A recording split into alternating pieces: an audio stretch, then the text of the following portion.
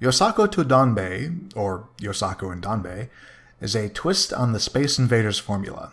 This time, the player is a farmer trying to shoot crows out of a tree while his lumberjack buddy cuts it down. A larger bird will occasionally fly by overhead, fulfilling the role of Space Invaders' saucer. The art is primitive even for 1979, with blocky sprites and simple color overlays over black and white graphics. Still, the idea of mapping Space Invaders into a game about chopping down a tree is clever, and it plays much better than the only other tree-chopping game I can think of, 1983's Force for the Atari 2600.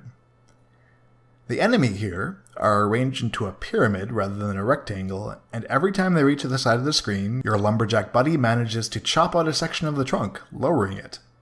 However, the birds have this disconcerting ability to blink in and out of existence, and their shots, acorns or bird poop or whatever it is, fall from the tree without much regard for where the birds are in it.